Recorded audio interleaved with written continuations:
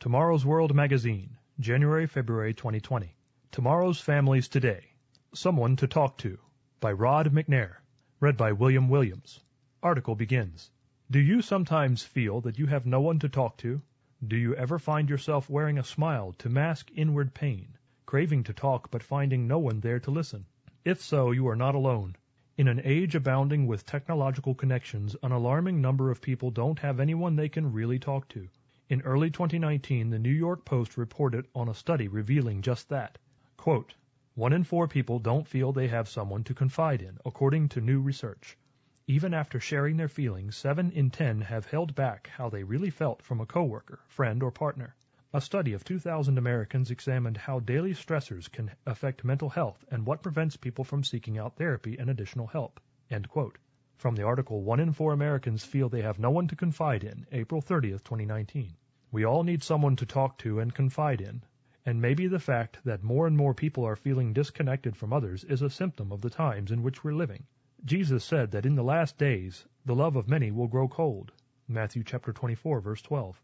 Are you feeling isolated and lonely? If you are, take heart. You don't have to go it alone. How can we be so sure? Because there is a source of light and love that supersedes any darkness this world can bring.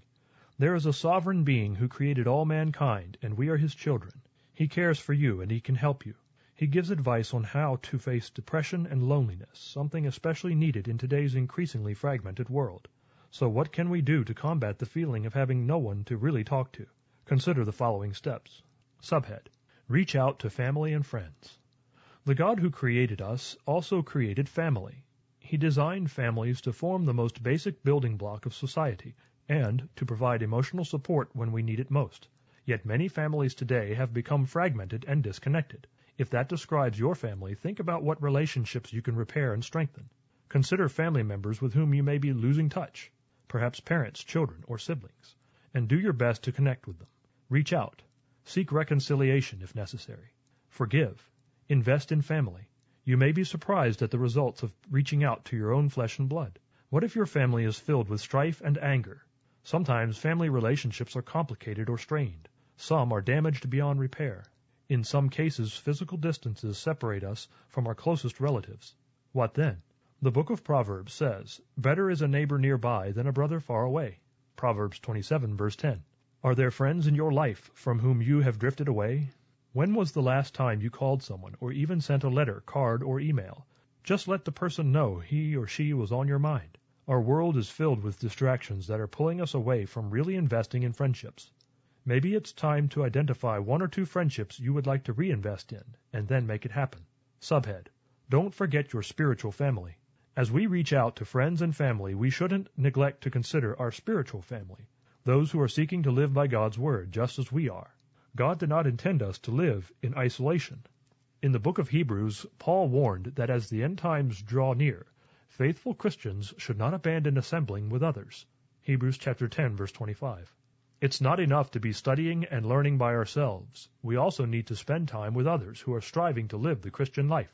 And Jesus Christ told his disciples to behave toward others just as we'd want others to behave toward us. Matthew chapter 7, verse 12. If we want our emotional tank to be filled, are we seeking out others who need support as well? Surely we know of people who are in pain and hurting, feeling alone. One of the best ways for us to find inner peace and closeness in relationships is to reach out and serve others who need it. Subhead. Let down the walls. In seeking to connect with other people, sometimes pride or fear holds us back from confiding in others and letting down the walls, quote unquote. Maybe we fear others will think less of us if they know our vulnerabilities and insecurities. We might be afraid of embarrassment or rejection. The New York Post noted, quote, the results revealed that 9 in 10 people admit to downplaying their emotions so they won't worry or burden a loved one. 1 in 4 respondents didn't think their troubles were serious enough to warrant talking to someone. End quote. If our loneliness is causing us mental anguish or even physical ailments, is it truly realistic to say it's not a big deal? When something is eating us up inside, is it worth keeping it hidden to avoid burdening, quote unquote, someone else? Maybe it's time to let down the walls and admit to someone we trust what's really weighing on us. Needing support is not a sign of weakness.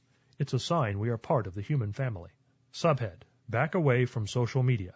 We should also consider our relationship to technology.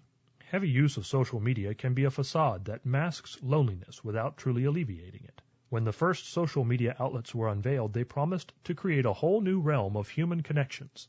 Yet the sad reality is that too many now struggle with an addiction to social media, and there is growing evidence of a connection with depression. The conclusion of a University of Arizona study on smartphone use stated, quote, "The main takeaway is that smartphone dependency directly predicts later depressive symptoms," end quote. From the article, Which Comes First, Smartphone Dependency or Depression, University of Arizona, September 30th, 2019. Human beings were designed to need face-to-face contact. If you are struggling with feeling alone in your relationships, you may need to put down the phone, reach out to someone you care about, and have an unplugged conversation. Meet over coffee or a sandwich. Look them in the eye and really talk. Let them know what's going on in your real life, not what you show on Facebook or Instagram. What if you're not into social media but have immersed yourself in online gaming, or even just keeping busy with an endless cycle of work, entertainment, or both? The same applies. Why not take a break from virtual reality or ceaseless activity or distractions and try stepping into the real world of human dynamic relationships in a way you never have before? You may be pleasantly surprised at how friendships flourish and develop. Subhead: Spend time with your most important friend. Most importantly, consider your relationship with your Creator. Even many people who believe in God have only a superficial relationship with Him. What about you? Is He real to you? You can confide in Him, but you have to trust that He's there and that He wants to be close to you. Before His crucifixion, Jesus Christ told His disciples, "No longer do I call you servants, but I have called you friends." John 15, verse 15. That's an amazing statement from the Savior of all mankind. As one researcher noted in the New York Post report, quote, "Having someone in your corner who is there to help you with life's challenges can make a world of difference." End quote.